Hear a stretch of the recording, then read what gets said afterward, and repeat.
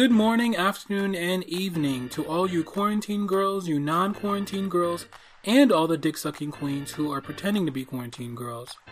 This is the Download with Miss Devereaux. Today is Friday, June 5th, 2020, and here are the stories you need to know going into your weekend and ahead of the rapture.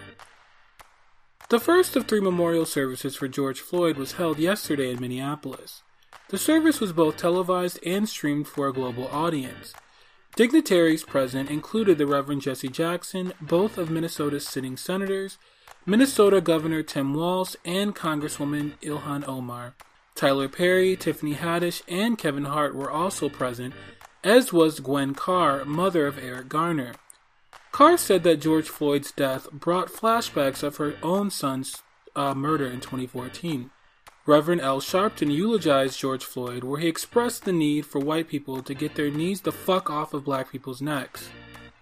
Sharpton also criticized Trump's use of the Bible as a prop, and Trump's small dick photo op in front of St. John's Episcopal Church on Monday. Sharpton further announced a march on Washington on August 28th that will commemorate Martin Luther King's 1963 D.C. march. The rally will be led by families of black victims of police violence. Hopefully we won't be living under martial law by then. President Barack Obama on Wednesday gave an address where he encouraged mayors to implement data-driven reforms recommended by a task force he commissioned during his presidency. Obama, using his signature big dick energy, also encouraged mayors to review their police use of force policies. Additionally, he encouraged mayors to sign up for his signature My Brother's Keeper Alliance mentorship program for black and brown young men.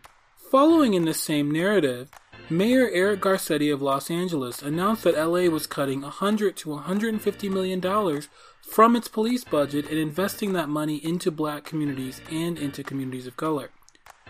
This is one of the first major victories for the Defund the Police movement, and hugely significant as pussy-ass cops act like inbred farm animals while responding to protests across this country.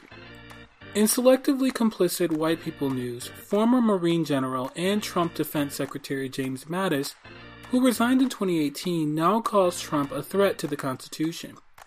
He views Trump's potential invocation of the Insurrection Act and DJT's threat of military force against protesting Americans as dangerous. Mattis also says that we have witnessed 3 years without mature leadership. In a surprising development to this, Alaska Senator Lisa Murkowski, a Republican who is generally a sycophant white woman and voted against Trump's impeachment, now says that she agrees with Mattis. Trump's gaping asshole-looking face has already said he plans to campaign against Murkowski in 2022. In final news, Kentucky Senator Rand Paul is both a coronavirus-spreading bitch-ass and the man who got his ass beat by his neighbor.